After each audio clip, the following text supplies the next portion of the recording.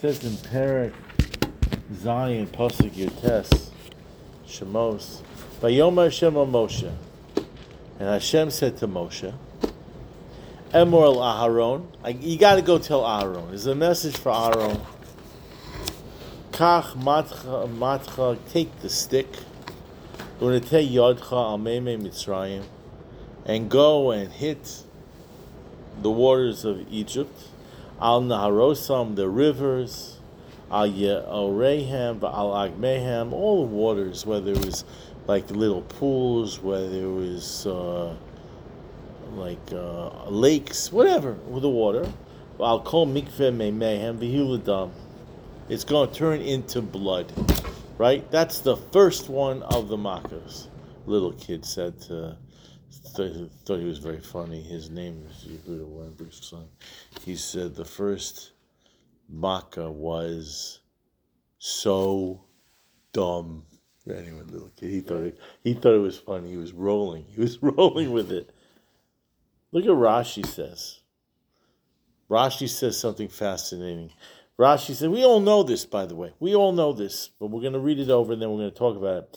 Omar el Aharon, God says to Aharon, why did God tell Aharon to go and to make the river into blood? Why Aharon? Why not Moshe? Moshe did he did almost all of the 10 plagues, but the first one he doesn't do. Why doesn't he do it? Why doesn't he do the blood? So Rashi says, Lefi shehigin hayor al Moshe, because the river saved Moshe, right? Kish nishlach litocho. Because when little baby Moshe was in the little basket, the river protected him. So therefore, you don't hit the river. You don't hit the river. The fichach lo koloka al yodo. That's why the river was not punished. It was not smitten. Lo bedam, not with blood. V'lo b'tzardeim, and now with the frogs. Although you should just know that Samson Raphael Hirsch says it wasn't frogs. He says they were little baby crocodiles. That's not so much fun. Well, little frogs that can make you crazy. It's slithery and in your bed and in your underwear and in your pajamas and whatever. So that's just the pain. The little crocodiles, we're talking a different story now. Anyway, Ali de Aharon. Right, so it was for Aharon. So this is a very interesting thing. It's a very interesting thing. Somebody does something good for you. You got to remember. So let's talk about that for a second. What do we have in halacha, which is similar? We have something actually very similar to this in halacha.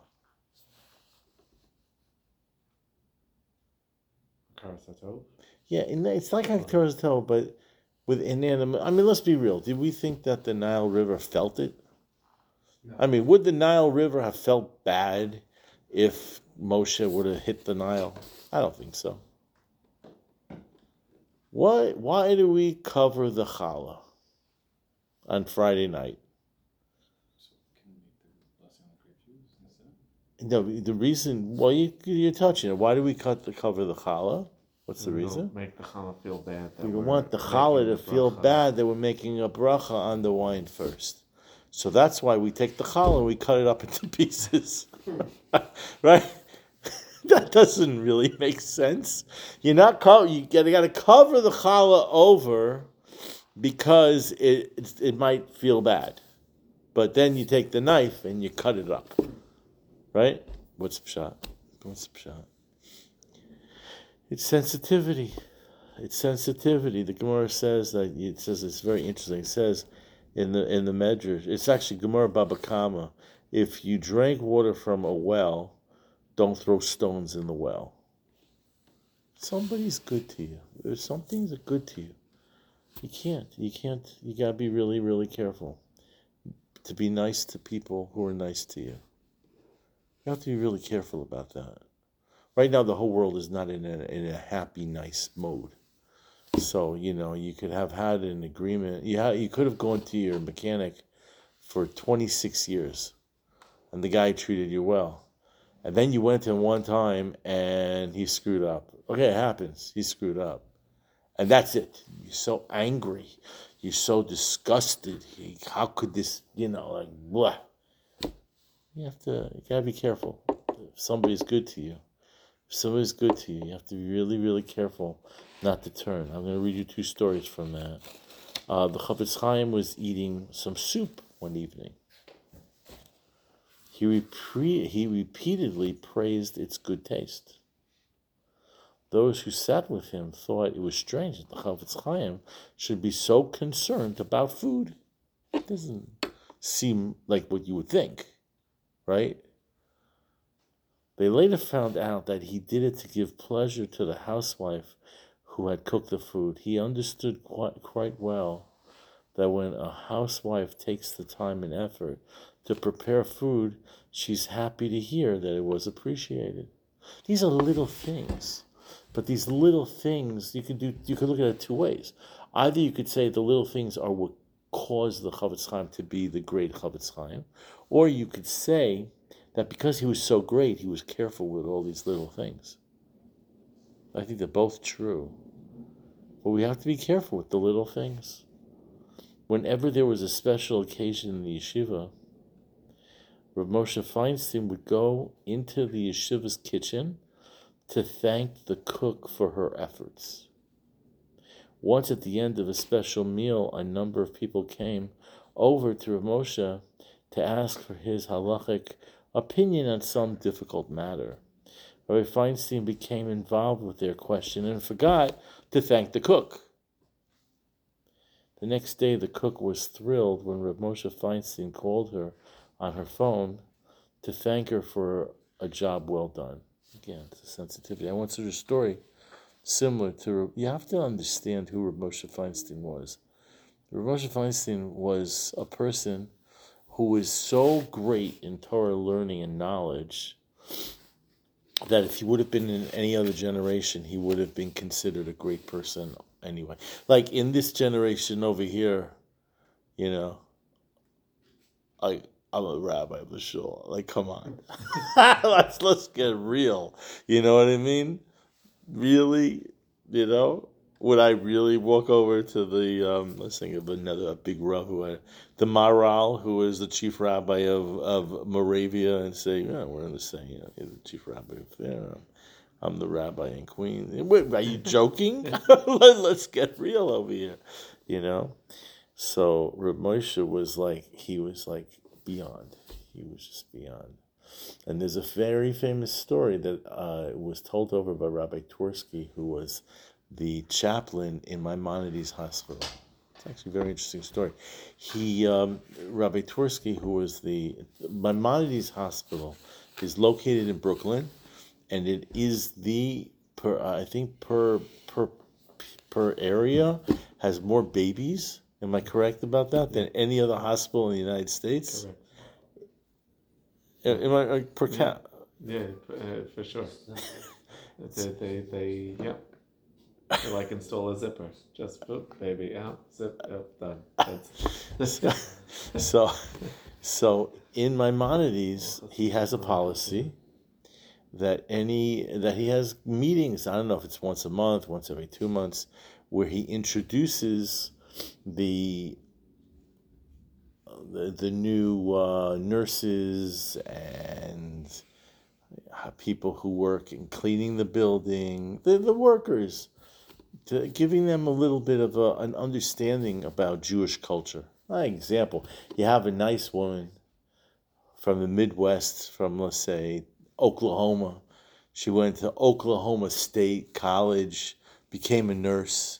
She comes to New York, and she sees the rabbis. They're not rabbis, they just happen to be Orthodox Jews with have beards. And she puts her hand out to say hello. And the rabbi, he ain't touching her hand. So, you got to know that. She would be insulted. She could be very insulted.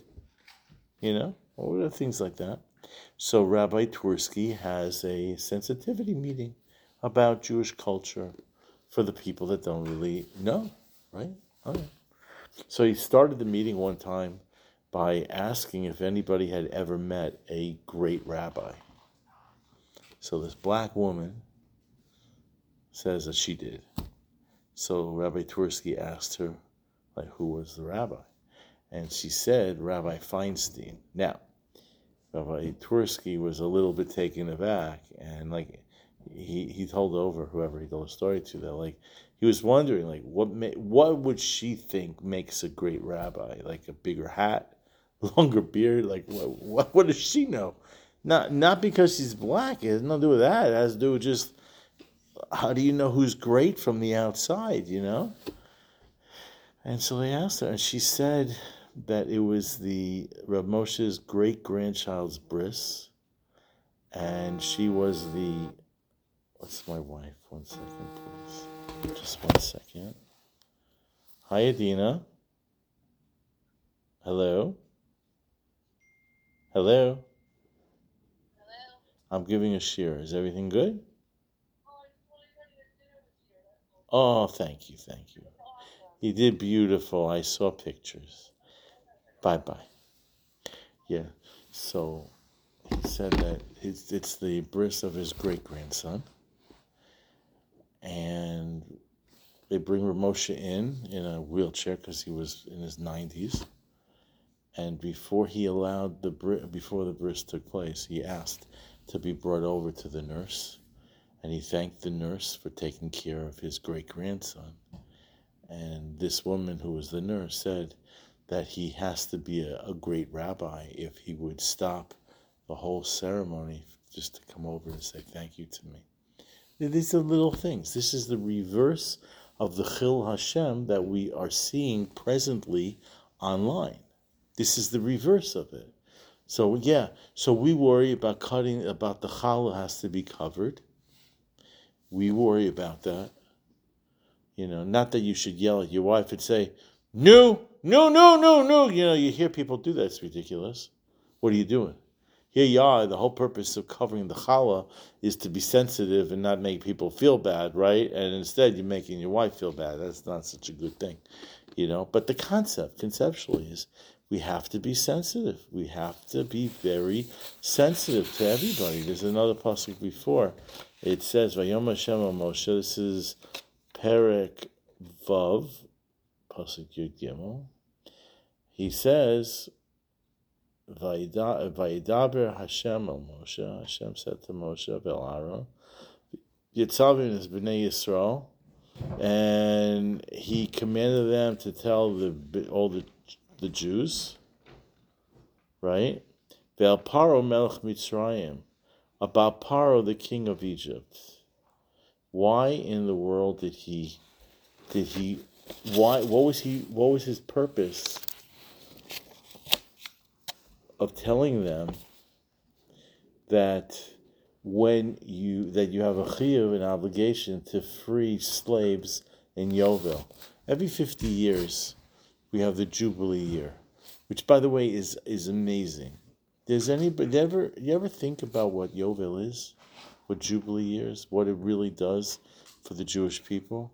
Obviously, everything we learn, every mitzvah we do has deep understanding. It's God, In that 1 year, everyone is free. Every Jew is free. That's all true. Because they can't be a slave. That's all true. But I want to explain that in practical world sociological terms. It's a reset. Huh? It's the reset. It's a reset. You take a society. How do wealthy people become wealthy, and what happens that they become poor? Somebody came up with the idea that they're going to buy cryptocurrency at $1 when it first came out. He makes a ton of money. He becomes a super millionaire. His grandchildren, his great-grandchildren, it goes down. They continue unbelievable, right? Baruch Hashem. All of a sudden, there's one guy who decides that he's going to buy property in Albania because somebody decided to convince him that Albania is the new Las Vegas. So he takes all of his money and buys Albania. I mean, I got nothing with Albania, so maybe Albania is a good place to put your money. Right? So if you think it is, then don't listen to this. In the meantime, the guy puts all of his money in Albania, and he loses everything. Everything. So what happens to his kids? They're screwed. They're finished. They're done. There's no money. That's it. So then their kids have to go to public school in Albania, whatever it might be. There's nothing. They're done. They have to, and they're going to live in the slums, and they're just going to whatever. And that's how you get in India. You have the untouchable, right? You have the untouchables.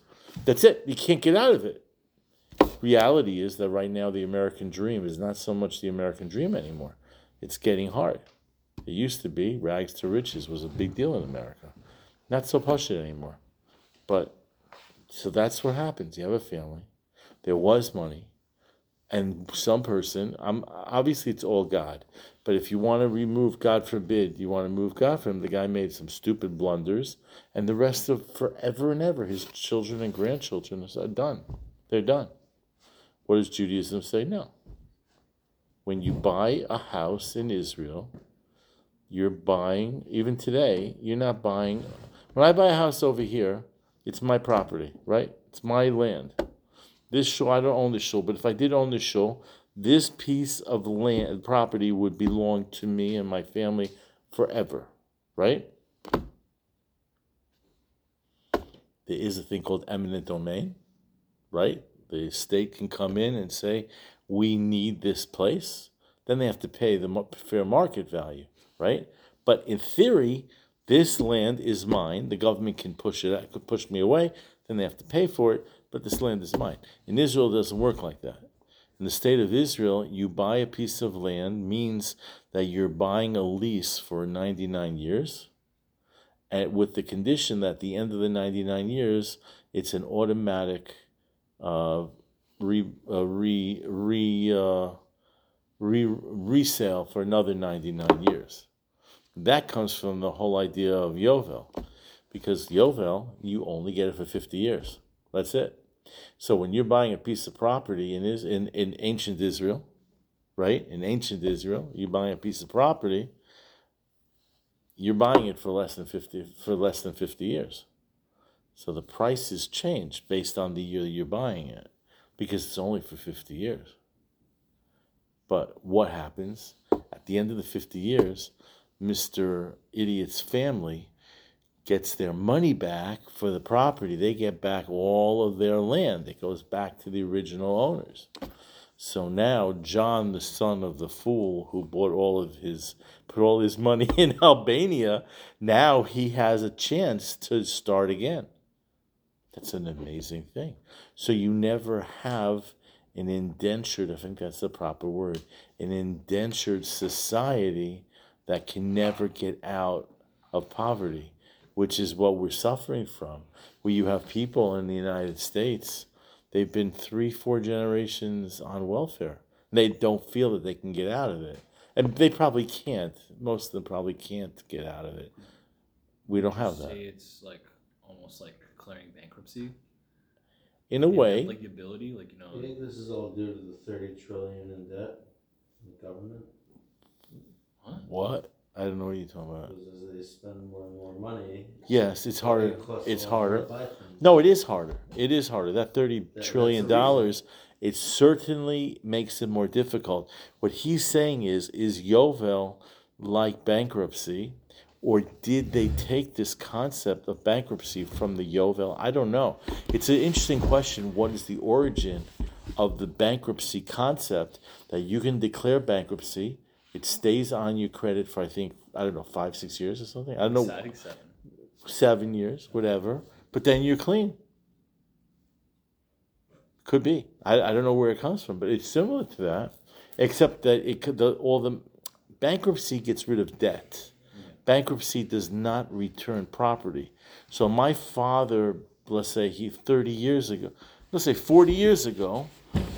it's true, my father owned property about 40 years ago. And then, let's say, he sold it. Well, that land would come back. When Yovel would come and hit, I'd say, look at what I got now. I got myself some property, you know? Now, when does Yovel start again, by the way? When does it start again? For the next session? Huh? So, I think Yovel actually starts on Yom Kippur. No, I don't mean that. When do we start When are we able to start dealing with this Yovel issue? When are we obligated on Shemitah and Yovel? When 50% of the Woo, Jews are when we're at 50, a little more, 51% of the Jews have to live in Israel. So, how many Jews are there in the world? I did this last week. 15 million? Yeah. Did we do it last week together? I think it was a couple weeks ago. Yeah. Okay, we'll do it again because it's a good number. I like that. Nobody remembers it. How many Jews in the world? I know the answer to that. 15.2 million. 15.2 million. 15.2 We million. said how there's like 7 million. Hold on. 15.2 million. Hold on. Now let's see how many Jews there are in Israel. Again, this is not accurate, really. How many Jews live in Israel? According to Wikipedia, as of December 2023, this calculation stands at approximately 9,842,000 million, of whom 73.2%, about 7,208,000 people, are Jews. So there's 15.2 million Jews, and 7.2 live in Israel. That's like something like 48% or something like that. Am I right? It's something like that. So it's close. It's close. You can smell the cha-ching, the money coming back pretty soon. But it's close. It's coming pretty close. So you're supposed to be able to feel the sensitivity of other people. I want you to hear this story because this is so important. It is so important, especially I'm telling you right now, there's a sensitivity lack. It's so interesting because as Jewish people right now, listen, I'm not talking about the people in Gaza because there's a war. And in war, there are innocent people that will be killed. I don't know how many of the Gaza people are innocent. I really don't know. But there are innocent people, so I'm not talking about that. But in general, the world doesn't seem to be a very, at this moment, an empathic, soft, sweet world where people are like out to think about how to help people, and how there are, I'm not saying there aren't charities. There are charities. But it just doesn't feel like there's a Peace Corps movement in the world. You know what I mean? It doesn't. Do you know what I'm saying? Do you agree? It doesn't. Yeah. It's not John Lennon's Imagine song. No, it's certainly not. So one cold winter day. He also says no religion, though. There is no religion. Imagine no religion. He's not a tzaddik either. No, he was not a tzaddik. I want you to hear this story. This is a famous story. It's unbelievable. One cold winter day, Rabbi Eliezer Chaim Meisel went to the home of a wealthy man to ask him to donate money to warm the home of a poor family. Okay? So this was in Europe, in Poland actually. So this person went to collect money for people who are poor. When the wealthy man saw Rabbi Meisel approaching, he ran out of the house to greet him. Assuming that the rabbi would immediately enter his house, he didn't bother to put on a coat. So he just, you know the story, right? He ran out. He sees the rabbi coming, he sees the person coming, so he opens the door. It's Poland. I've never been to Poland in this lifetime, and I don't plan on going to Poland. I hate Poland. But the bottom line is, it's pretty cold in winter Poland, that's what they tell me. So Rabbi Elio Chaim, however, began to talk with this guy at length, ignoring his repeated invitation to come inside. The guy's saying, let's go inside. He started getting cold, And in the meantime, the rabbi who's wearing this winter coat and hat, whatever, he's warm. But the guy who's out there is wearing like a T-shirt. Now, I don't understand you, because look at you. I don't understand it, but okay. Finally, when the wealthy man was shivering, Rabbi Meisel entered the house and said, I have to ask you for money to warm the house of a poor family. Since your home is always warm and you own a heavy fur coat, you might not understand what it means to suffer from the cold. Now that you've felt the discomfort of that feeling, I'd like you to give generously. It's important in life. God sends us situations. And we have to suck up those situations so that we are able in life to help other people. Some of the reasons we go through certain trials is specifically so we should be able to be empathic. In the olden times when the Baal Shem Tov lived in the 1750s, okay? And that was like the height of the Baal Shem Tov's life. And in those days, the early days of Hasidism, the first 100 years, let's say, 75 years, if one wanted to become a Rebbe, well, do it differently. Today, if you wanted to become a Rebbe, a Hasidic master Rebbe, how do you become a Rebbe? How do you become a Rebbe? How did this happen? What did you do?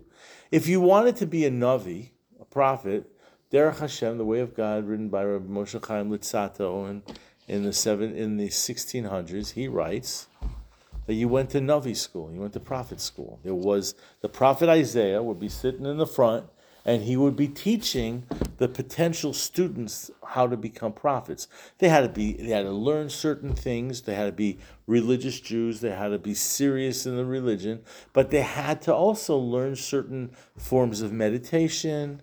And the prophet would teach them what to do. Just like if you want to be a dentist, they teach you how to drill the teeth, right? Yes. That's what they do. So,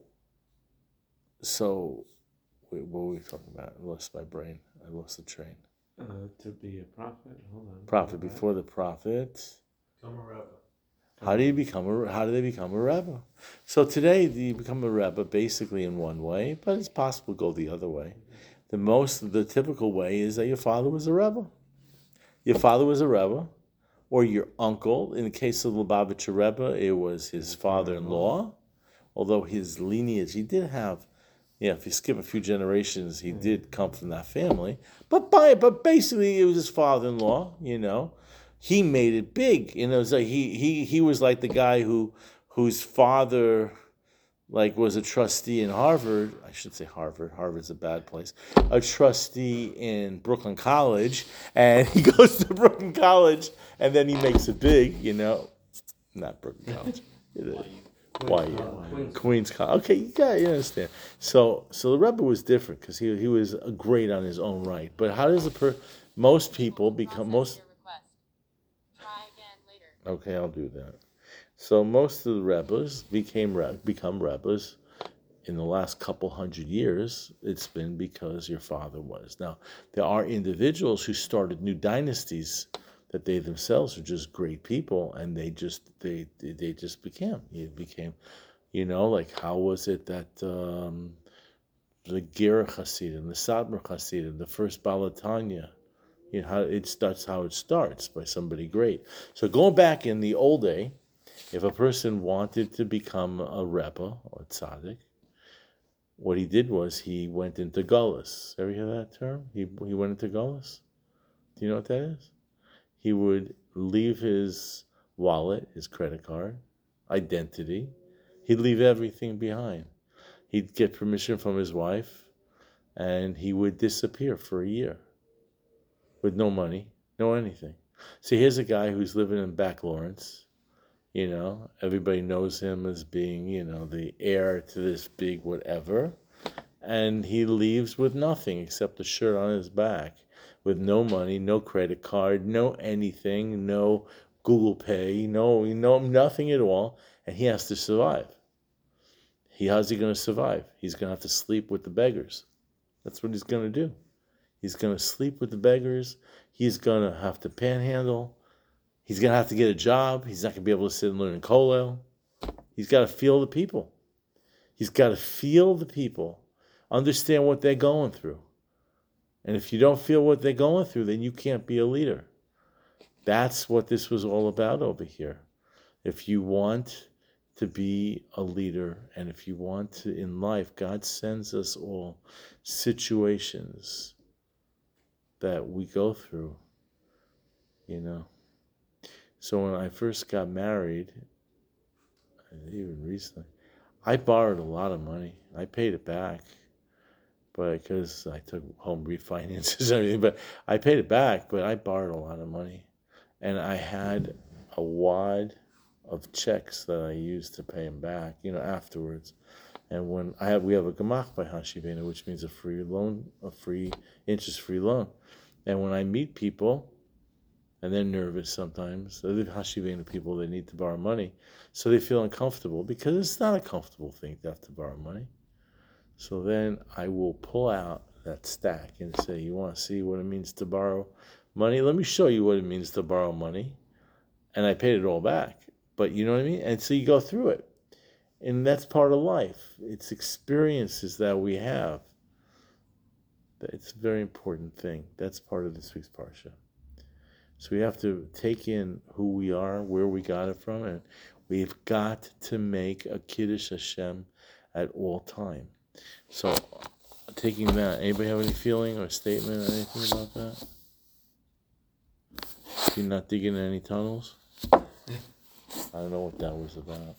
I don't know what that was. I don't know what that was. I don't know. Here, take this around. Here, we have a few more minutes we can run. Yeah, I don't know what that was. I don't know. I don't believe it. I don't know. I don't know. Nothing to do with the COVID thing. That was I don't know what anything is. COVID or Rebbe? So listen, so let me tell you what I decided to do here. Okay. So let me just tell you what's going on. Taking this idea of the Kiddush Hashem and the Chil Hashem, going further, today is Rosh Chodesh, right? It's Rosh Chodesh. So it happens to be that the mitzvah of Rosh Chodesh is like the first mitzvah in the Torah. It's not this week's Parsha, it's next week's Parsha. But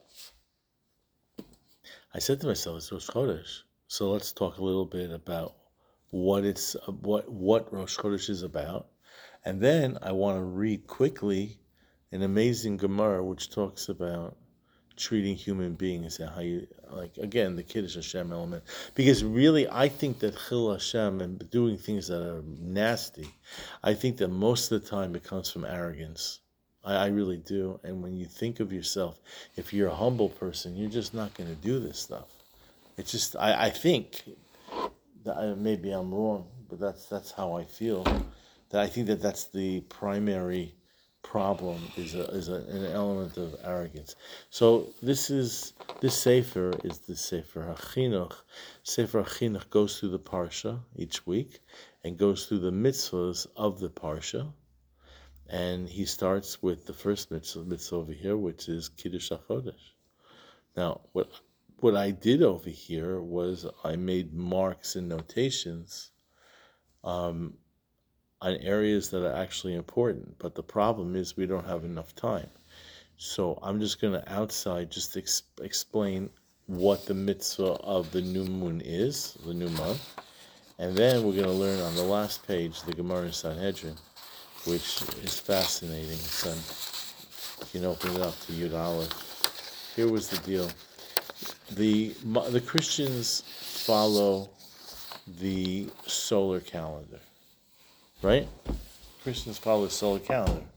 There's 365 and a quarter days in the solar calendar. That's not really 100% true. That's just what we follow. When I say it's not 100% true, it's not 365 and a quarter.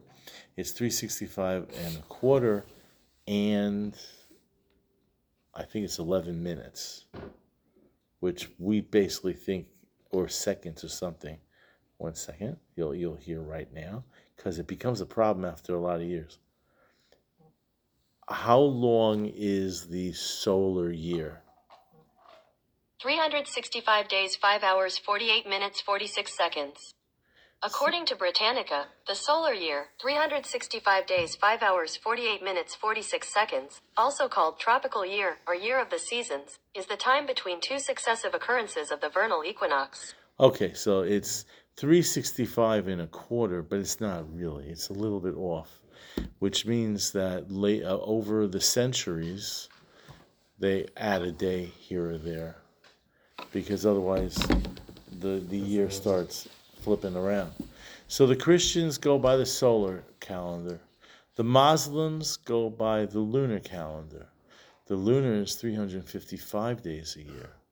If you go exclusively by the lunar calendar, which means 12 lunar months, eventually you will have the seasons have different, the months that the seasons are in will change.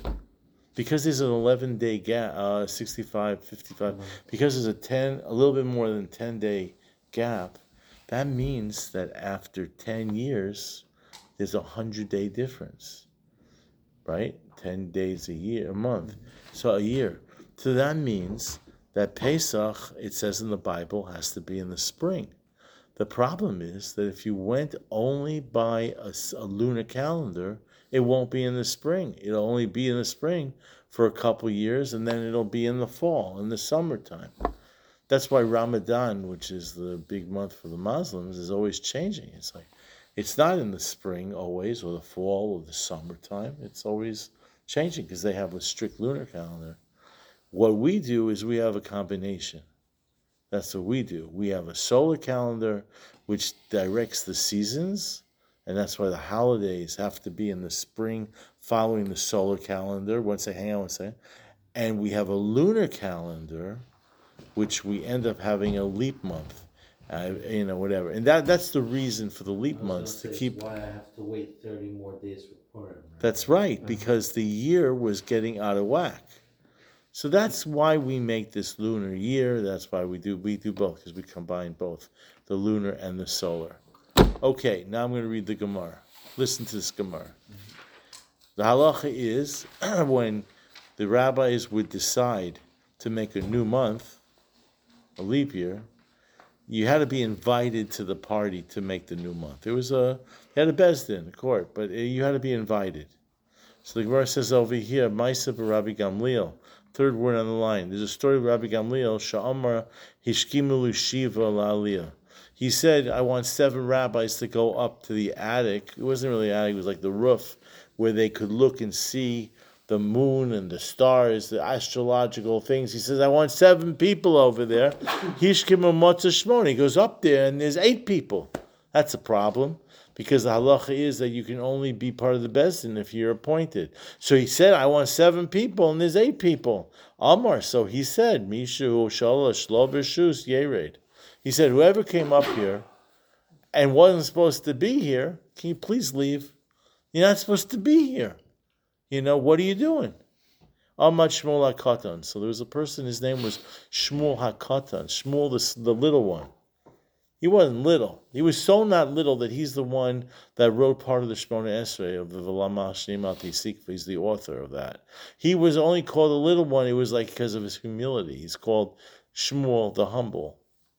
So that's where he was. So he says, Va'amar, he got up. He said, Ani hu shalisi shelo b'rshus. He said, I was the one who did it. But lo lavar hashana lisi. I didn't do it because I wanted to be part of the bezdin. That would be like an arrogant, inappropriate thing for me. I wouldn't do that. Elo lilmad halacha l'maisu tzrachti. I just wanted to see how you do it. I wanted to see the practice, but I wasn't going to be part of it. Amar lo, so Rabbi Gamliel says to him, Shev ben Yishev, listen, you can sit, you could be here, because because you could be the person in charge of the entire bezdin. You're the greatest around. So I'm not trying to get rid of you. And he just responded. Rabbi Gamliel is just saying, the only reason I said that somebody has to leave is Ella Amru. He said, "Chachamim ein ma'avim es hashana ela b'muzamanim la." I just happen to. I have to say the law because you got to be invited, and you weren't invited. But really, you're on top of the game. The Gemara says, "Well, Shmuel HaKatan." He said, "It wasn't Shmuel HaKatan. Shmuel HaKatan didn't go up there without permission. He was lying." Elina Shachrina. It was somebody else. Somebody else went up there. But he didn't want that guy to get embarrassed. He didn't want to get embarrassed. So he took the hit because he didn't want to embarrass the other guy. And he tells over another story, another example. Kihadi Yosef Rebbe. It once happened that Rebbe Yehuda Nasi Ka Dorish. He's sitting and he's given a drasha. And he smells garlic. Bad breath. You're sitting in the front row giving a shir, and there's somebody who stinks. You ever smell anybody who stinks and you're saying, "Will you take a shower, change your underwear, do something, man? Do something." A little deodorant. You'll take that out, right? A little deodorant. You got to do something. Amar, so Rebbe just couldn't take it. He said, Misha achal shum yetse. Whoever's been eating the garlic, you got to leave. You got to leave. I can't do this. I can't do this. So Amar Rabbi Chia v'yotza. Rabbi Chia gets up and he leaves. Doesn't say anything, just leaves. When he left, Amdu kulam v'yotzu. So when he gets up, everybody leaves. So now Rebbe's sitting by himself because everybody left, because he said whoever had bad breath should leave, and Rebbe Chia gets up and he leaves. So the other rabbis felt, if he left, then we can't be here. B'shachar, the next morning, Matzu Rabbi Shimon the Rebbe Chia. So Rebbe's son happens to bump into Rebbe Chia, the garlic eater. Amrulay.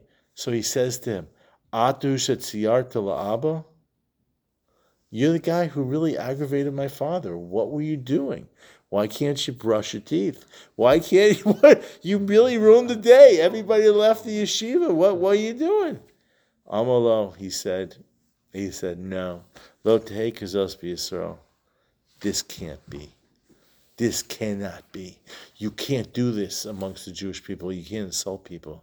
Even though the place stunk and even though it was uncomfortable, and we all know what it's like to be sitting next to somebody that smells bad and you don't want to be there anymore, but you can't do it. You can't do it. You got to suck it up because lo tehei so there's certain things you just can't do. And even though you're right, you can't do it. You can't do it. You can't do it. You can't go. You want to go and buy antiperspirant and put it on the guy's stender. Not that you're doing anything more, but you just want to give him a gift. No, you can't. You can't do that. Where'd he get this from? Now we're talking. Wait until you hear this story. I don't know. It depends on what I say. Okay? I'll let you judge it. Rabbi Chia mehecha gamarle. Where did Rabbi Chia, who left the room even though he didn't eat the garlic, where did he get this idea that you have to defend another person even if they're wrong? May Rabbi Meir. It's the story of Rabbi Meir. What is the story here? Titania Maisa v'isha achas. This is the story. There was a woman. Shabas lebeis midrash shel Rabbi Meir. She shows up in the Beis Medrash of Rabbi Meir. That's like Lakewood, okay? You got to understand. This is like the Rabbi Meir is like he's the top Rabbi. Rabbi Meir. Amru loi Rebbe. She says to him, Rebbe, listen. Echad mikam, one of your students, kidashtani bebia, married me through having sex. You see, there are three ways of getting married. The Mishnah says one way is Kesef, which means anything monetary. You give a ring. That's what we do. We give a ring, and that's the form. Another way of doing it is having intercourse. But to do that, you have to have two witnesses who are told that and the people have to say, we are going into this room to perform intercourse, and we're doing it l'shem shamayim fully. Nothing because we're doing it because we want to get married, right? That's why we're doing it. We don't do that anymore because we're concerned that there could be some people that maybe, God forbid, lo aleinu, might not have the perfect intent when they're having this act, right? We understand that. So we don't do it anymore. So she goes into the Beis Medrash and she says, hey, you're going. It's too hot for him. So you gotta cut that out. Anyway, so she goes into the Beis Medrash and she says, one of your bachrim married me through sex. And what she wanted was like that guy should be reprimanded or whatever, and she wanted to get divorced. Amar Rabbi Meir, so Rabbi Meir gets up, right? She tells him this. The Kosov lo get krisos. He writes a get, He knew very well that he didn't have sex with this woman. But he writes a get to this woman, v'nosan, and gives it to her. When he does that, amdu v'kasu kulam. Everybody else got up, and there's a whole line now. Everybody's writing gittin to this lady, v'nosan, and gave it to her. So that this way, nobody was embarrassed.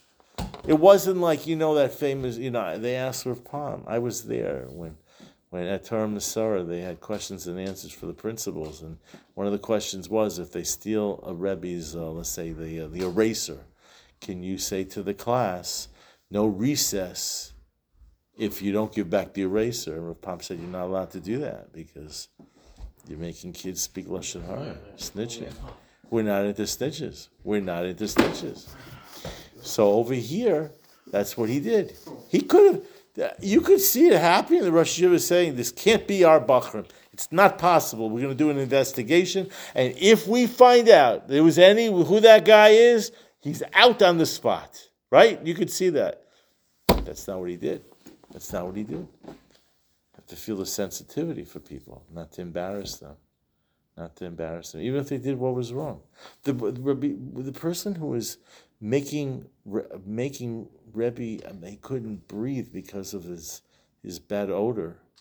It's not acceptable. You ever have people that take off their shoes? And you're saying, what are you doing? What are you doing? Baby powder. Little baby, baby powder. My dad was a stinky foot guy. It's a big. This is a big issue. You're gonna have to cut out part of this. It's a little bit. Risque. I don't know what that is. It's a Gemara. This is a Gemara, but this is the idea, huh? What Gemara is it? What was it? Well, this is Sanhedrin Daf Yud Aleph. It's an amazing story over here. So the Gemara goes on. We're going to stop now, but it all came back from Yoshua, because Yoshua, what happens? I'll just say it to you outside that after Yericho, after Jericho, there was the battle of the city of Ai. The Jewish people get whipped because there was somebody, Achan, who took from the booty, which he wasn't allowed to do, and Yoshua says to Hashem, I want to know who it was so that we can punish him. And Hashem says, the Gemara says, V'chidalteron anochi, am I a snitch? I'm not a snitch. So he tells Yoshua that he should make a lottery. And he'll find out the information from the lottery. And he does. And Achan is killed. But Hashem says, I'm not going to be the snitch. I'm not doing that. It's against you. We are so anti-snitching. We are so anti it. One of the worst things in Jewish culture is to be to do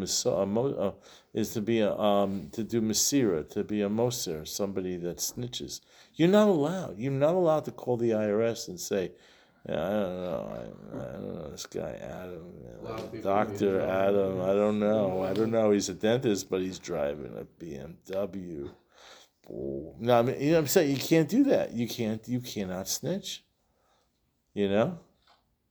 Like sometimes I hear these commercials for the insurance companies that say that, if you think it's insurance fraud, call us. Like hell. You don't do that. It's wrong. It's to do insurance fraud is totally wrong. And you should pay taxes, but 100%. But you don't call people. You don't snitch. We don't snitch. The only time we snitch, it should be clear. I have to say this. I had a friend. I don't know if I should use his name. It wasn't his fault. He had a brother. This is a true story, by the way. This is a crazy true story. They lived in Flatbush. He had a brother. He's a good guy. He had a brother. And the brother wanted to get engaged to a certain girl. They went to Lubavitcher Rebbe because this guy was a Lubavitcher Chassid. I mean, not really. He was a terrible person. But they went to Lubavitcher Rebbe, and the Rebbe didn't give a bracha. See, when I got engaged, I wrote the Rebbe a whole thing about getting married to my wife. And then I wrote at the end of it, I said, I think that this is who I should marry, but how do I know? How do you know? And the Rebbe wrote back, Nachon, it's right. And he gave me a bracha. Got a bracha. So the next day when I locked myself in the bathroom because I was afraid because of what I did, got engaged out of my mind, I kept on ringing in my head. The Rebbe said, it's nachon, it's right. That's the truth. All right. Baruch Hashem, he was right. I'm very lucky I met my wife. This guy did not get a bracha.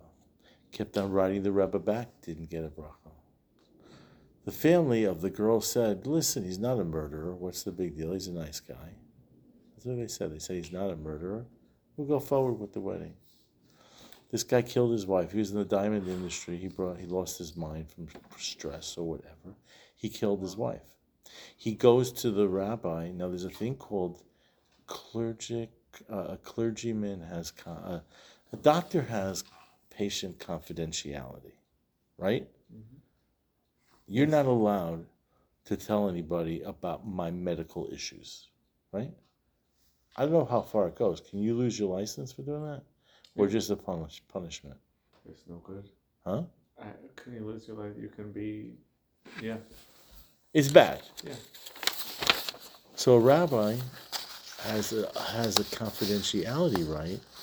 Both clergymen have a confidentiality right that you don't have to reveal to people what happened in the conversation.